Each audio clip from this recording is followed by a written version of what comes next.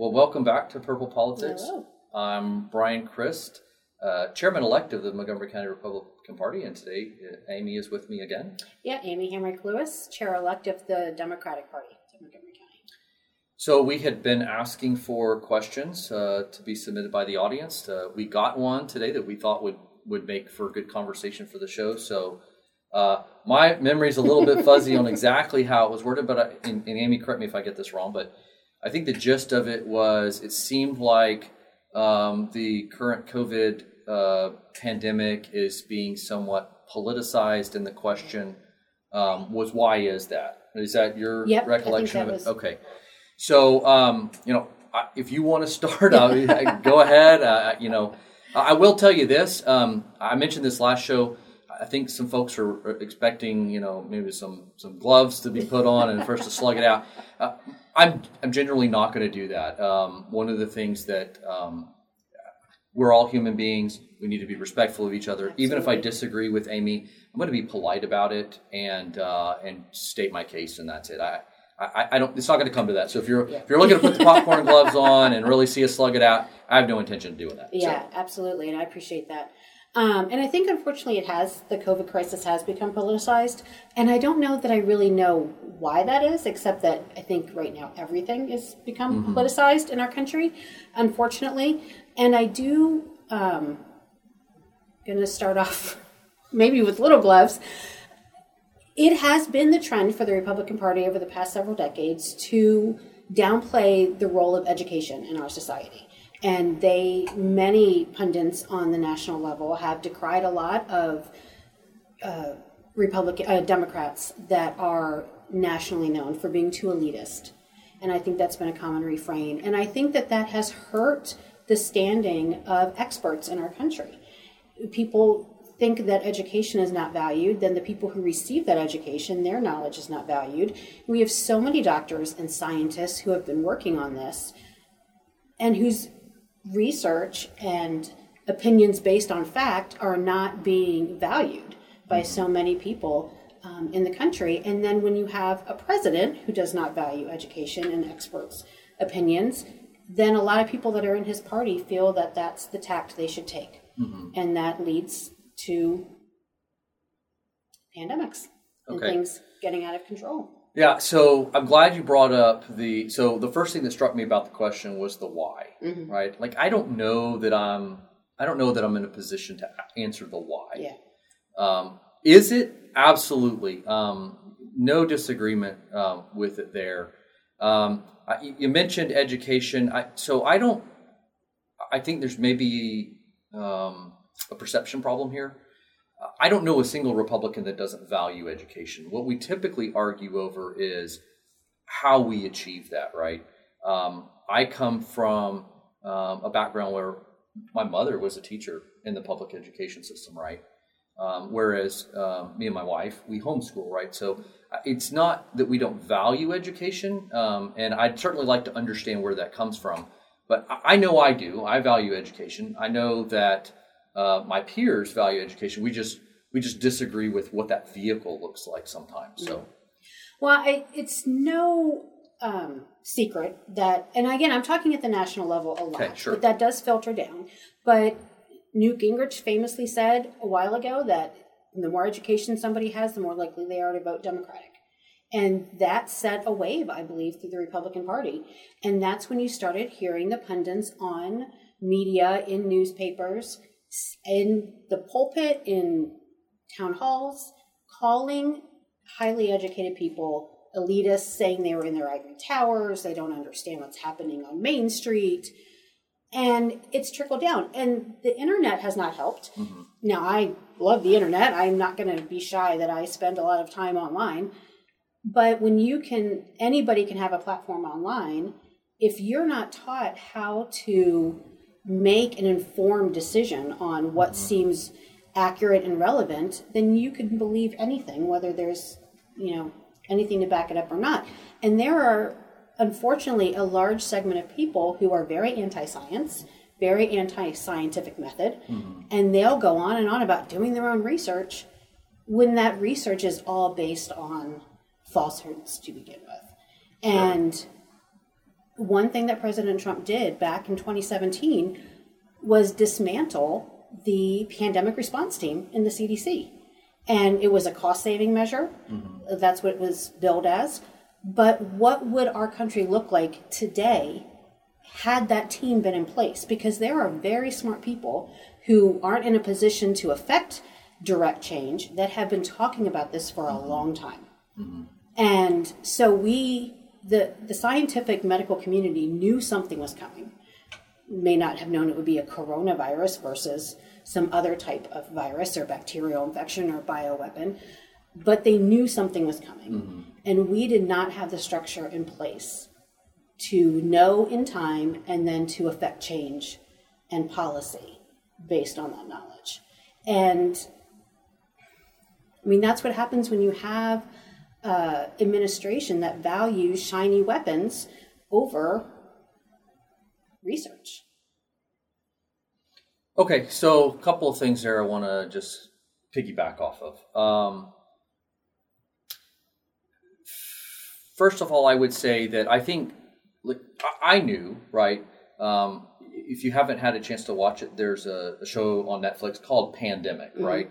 And it's really interesting, the timing of it. I watched it back in like November, and the guy that was on there was talking about basically a novel coronavirus. Really spooky how he even mentioned. Have you seen this? No, but I have heard about it. Okay, and he even mentions it coming out of Wuhan, however you say that. And he talks about how it'd be something that, would be of the coronavirus family and we wouldn't have any protection from it, and talked about. So like when this stuff started to hit, I kind of knew like mm-hmm. what he was talking about. Were we well prepared?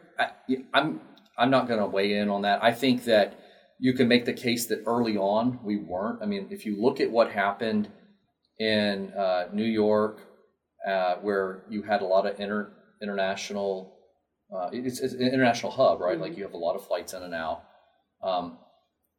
I think it can be tempting to draw a conclusion that we weren't prepared based on what happened there.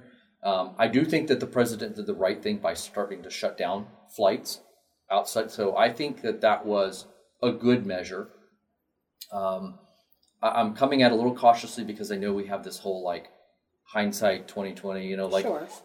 It's easy to go, but if I did that, I'd have to do it to myself too, because early on, when these models were forecasted, and I think this is what you're maybe talking about a little bit too, is it's hard for me to say, good job, Fauci, right? Because early on he put out this model, and I think it came from, let me get this right, probably Imperial College out of England. And it predicted something like 50 million infections. It was just, and the casualty rate was super high.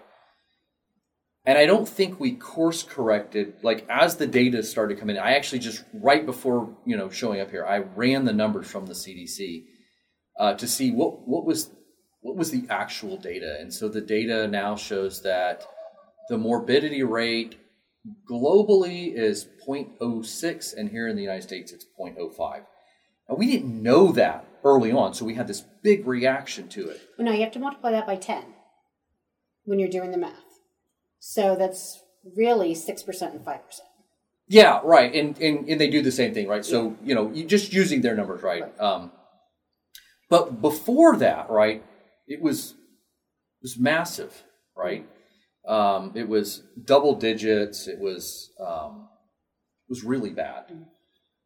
I don't think we've adjusted to that. Actually, I'm going to challenge you on that number, because actually I'm thinking about it.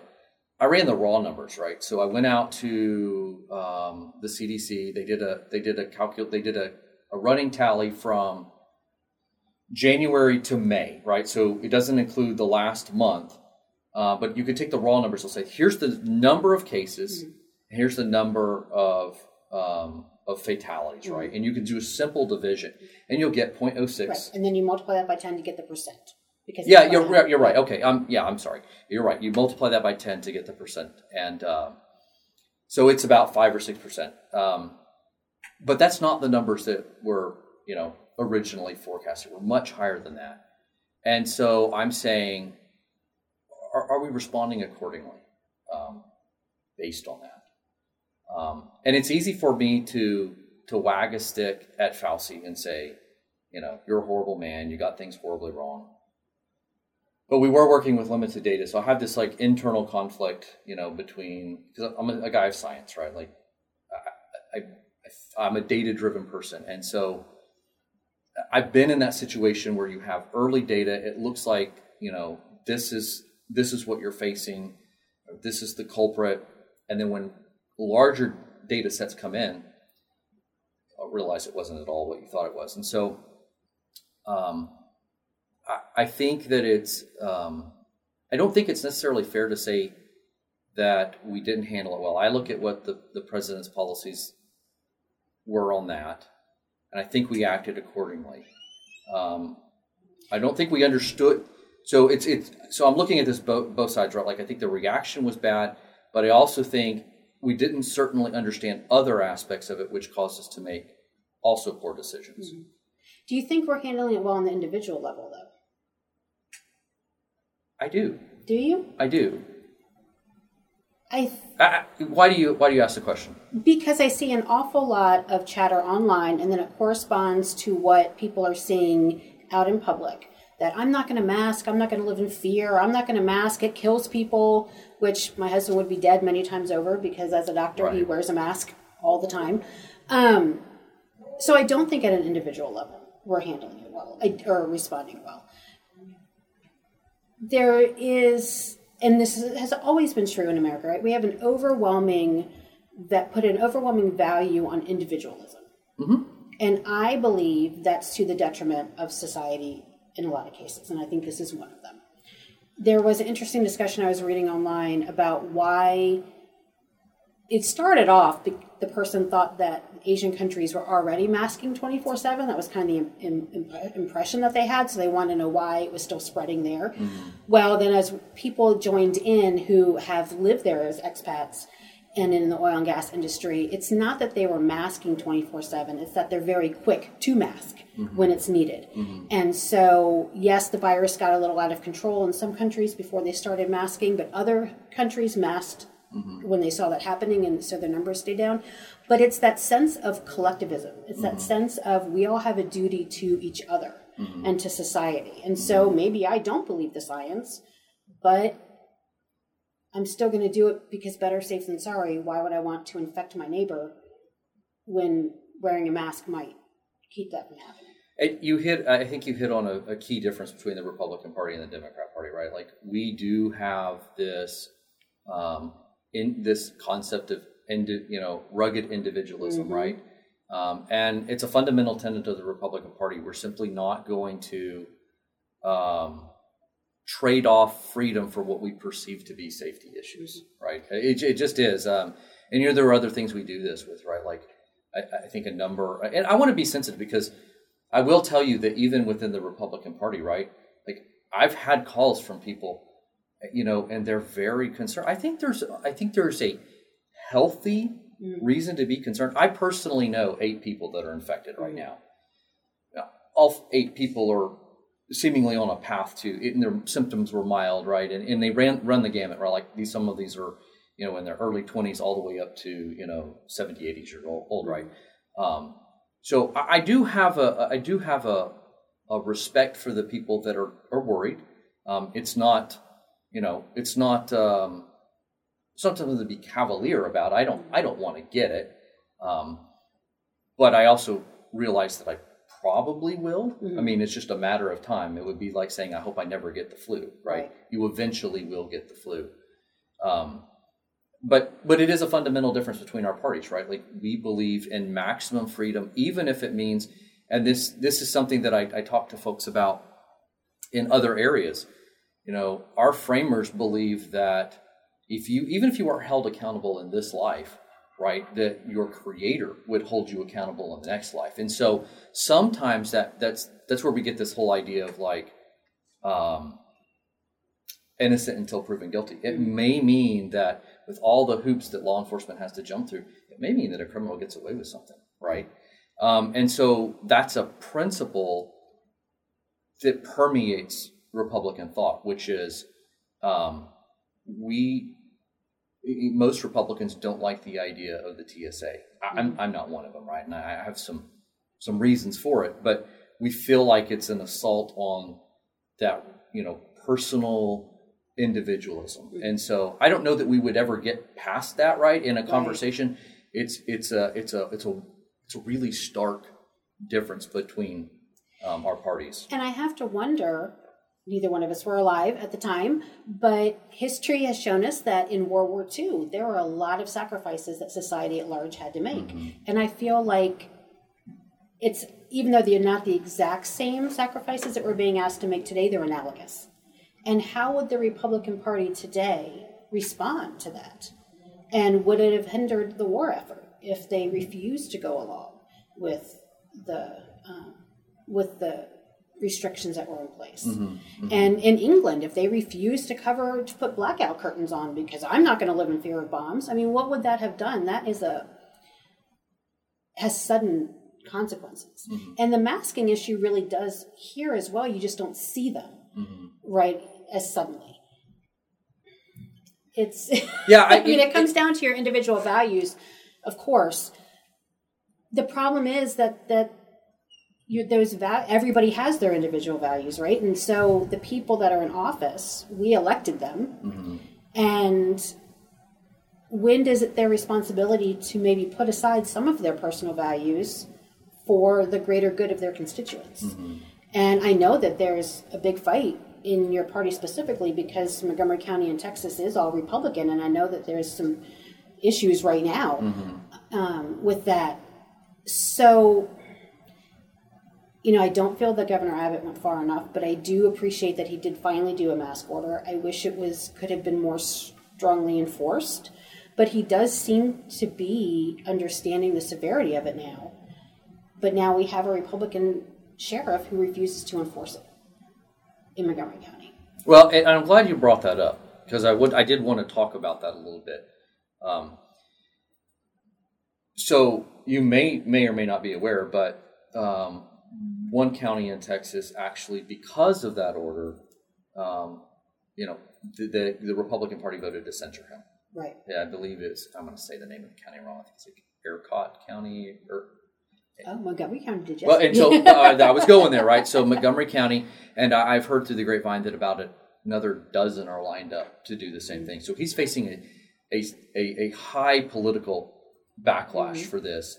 And I think one of the things that's really interesting, so our sheriff is not going to enforce it.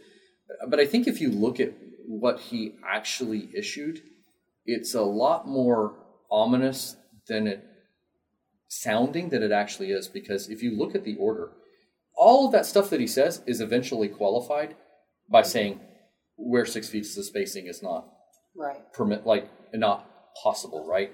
So a lot of folks don't understand that it wasn't really a whole lot different, but it was the way it went out and the way it sounded. And people will say, well, do you wear a mask when you go into business? I say, absolutely. If the business is requiring me to do it, that's another. That kind of goes back. It dovetails, right? We have this strong belief in individual sovereignty, and as the Republican Party, we extend that to businesses as well. We look at it as a business and a business owner and say, you are sovereign over your business as an extension of yourself, and therefore, if you want to say to your prospective buyer that in order to come onto your retail store or whatever, you've got to wear a mask. I support their right to do that, right? Not everybody in my party feels so. I think most of them do, but I think there are some that don't.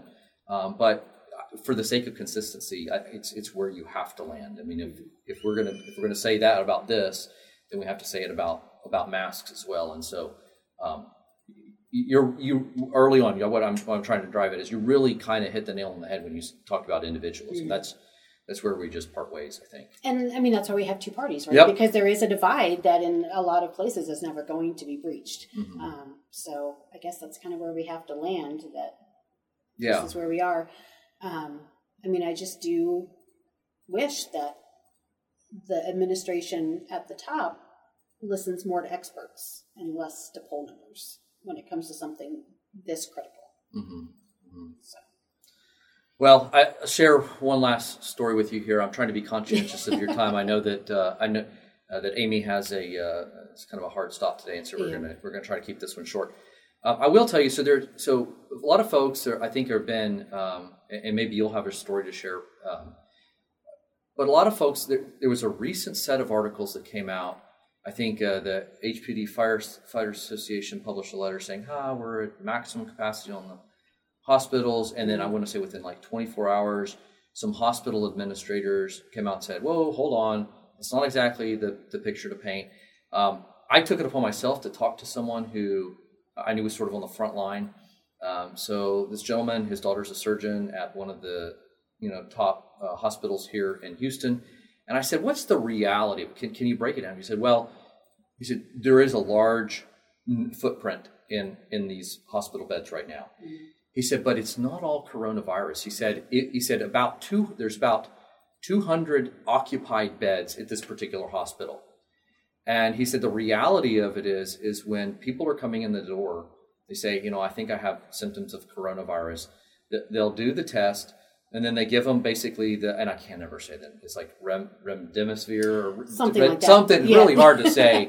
And then there's another one that's equally hard to say. It's a steroid. I think it's called dexamethasone. Yeah, that one. And then they basically send them on their way and tell them to, self-quarantine, right? Mm-hmm. And that generally takes care of everybody walking through the door. But currently, I think he said in the hospitalization, like of those beds, 9 of them are coronavirus. Mm-hmm. And he said what happened was early on, you had this huge scare, 50 million people infected, super high fatality rate. What's happening is people were afraid that had other really serious, cardiovascular issues, diabetes, all these other really bad. So they were scared to go in to their doctor's office. And now what's happened is they've waited so long that these people are getting themselves into really bad situations. So you have the hospitals filling up. So as with anything, there's kind of like this little bit of truth on both sides. And I just wanted to share that. Right. But then there's also more complexity to it as well that I think if you're not in a hospital setting, it's not evident right away. And I've talked to several people. One is an imaging technician in a hospital, and then several different nurses in different hospitals around. And we use terms like ICU and general beds and things and kind of throw them out like they're all equal. Mm-hmm. The patients that have to be on ventilators, whether it's COVID-related or some other respiratory. Mm-hmm. I've had 2 friends pass away during this of pneumonia that they never had a positive corona test. Mm-hmm. So they may or may not have had it. Right. But there's still people that have respiratory problems, right, that require ventilators. It requires specially trained technicians to intubate, to set them up on the ventilator, to be with them while they're on that ventilator.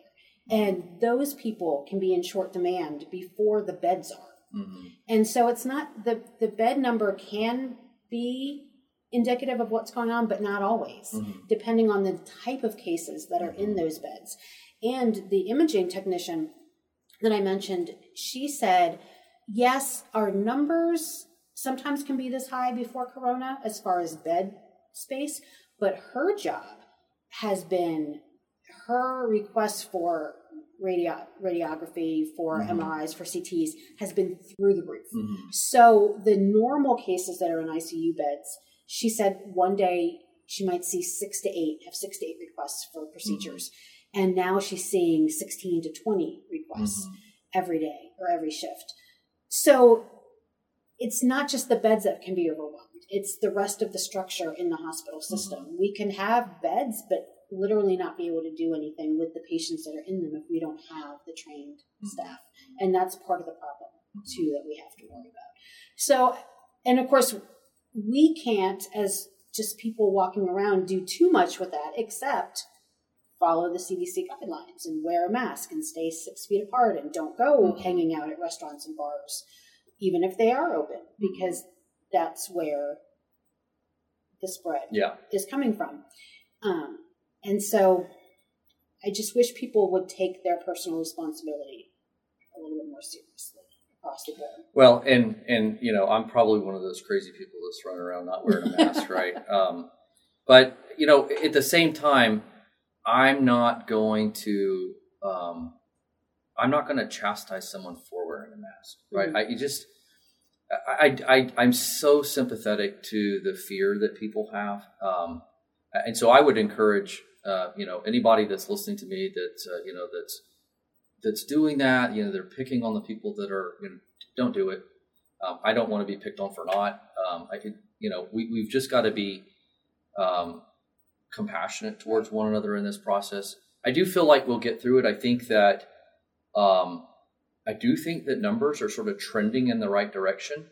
I'm not jumping up and down, but I would like to get back to normal life sooner than later. So, kind of like hanging on to any, and maybe more about this. Maybe you can talk to it. I don't cling on every piece of news, but I did read an article here recently that there was a legitimate trial study of the hydroxychloroquine thing again, and they came out saying, "Yep, it looks like it actually might do something." And so I'm like, "Oh, that's great news because it's really cheap." I have seen both. Yeah, it goes back and forth, and the problem is data. The size of your data set, right? So I don't know that we know for sure.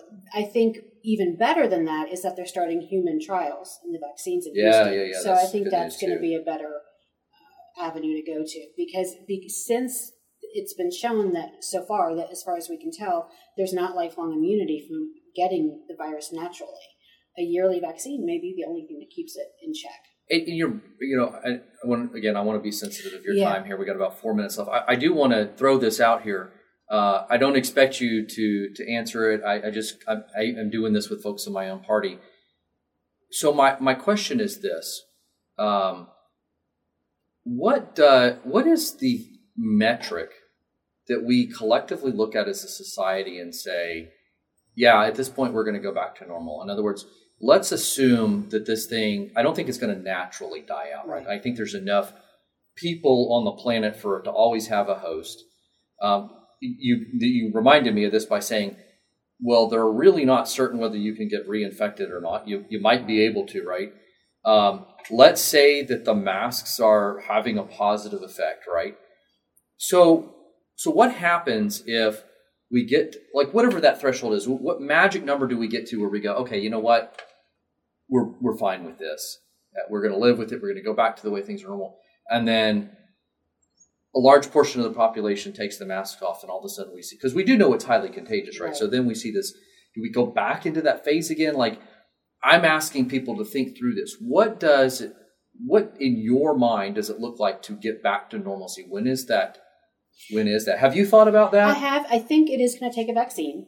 Okay. And I think that wearing a mask is such an easy thing. I see no reason why that shouldn't be part of our normal, at least for now. I do not like wearing a mask. I found actually the cloth ones that have been made because of this much more comfortable than when I wore a surgical mask when I was a veterinary technician. I hated wearing masks, those masks in surgery, which is why I leaned towards ICU and ER work. But I don't find it as bad now with the cloth masks. They're more adaptable in my mind. So I don't see a problem with having masks be part of our new normal. I don't think it's that much of a hardship. And so I would feel more comfortable getting out and participating in the economy if mask usage was more like 90 to 100%. And I have asthma. I have allergies, seasonal allergies. I have all these things that could cause a problem with wearing a mask. And I don't feel a shortness of breath at all. So if people would mask, and the sooner we have a vaccine, the better, I think is what that would be your come down to. Yeah, and I think you understand.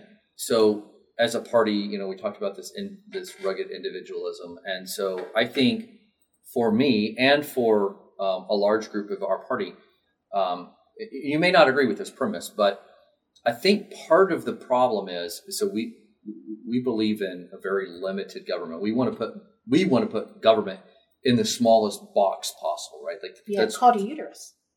That's another show. This is a principle that is really kind of foundational to us. And so what we're worried about, right, is if you say you must wear a mask, right, under these conditions, what's the next thing we're going to be told we have to wear, not wear, do, by the government, right? Mm-hmm. And so, I hate using the term slippery slope, but a better word maybe is set a precedent. And we're just not comfortable going down that road. Mm-hmm. And I feel part of that is just because we're very short-sighted when it comes to history. Because, of course, like we talked about, in the past there were restrictions, and they went away when the problem went away. Mm-hmm. And a little bit before you and I came along was the no shoes, no shirt, no service was started. And now that had problematic origins, for sure, but it's become part of our culture. And in the past 50 years, it hasn't gone past that. So I think that the argument or the fears that it would are overblown at this point. I mean, we have a history of it not getting out. I don't see it that way. I don't see it that way. I'm always skeptical of the government telling me, that I've got to do X, Y, Z, or I can't do X, Y, Z. I think my Republican colleagues feel the same way. So. Well, I think we've probably beaten that horse. We've beaten that one. Viewers will have to decide on which side of the fence they fall. And so we are kind of at that hard stop. So I give you the opportunity to wind this thing down. Yeah. So you have been watching Purple Politics, a discussion between the red and the blue here in the Woodlands. It's brought to you by Woodlands Online. You can watch us on Woodlands Online or listen on the Woodlands podcast page, as well as iTunes, iHeartRadio, Spotify, Stitcher, and Google Podcast. If you have a question or comment or a topic for a future episode, please email us at woodlandspurplepolitics, all one word, @gmail.com. Thanks for joining us. Thank you all.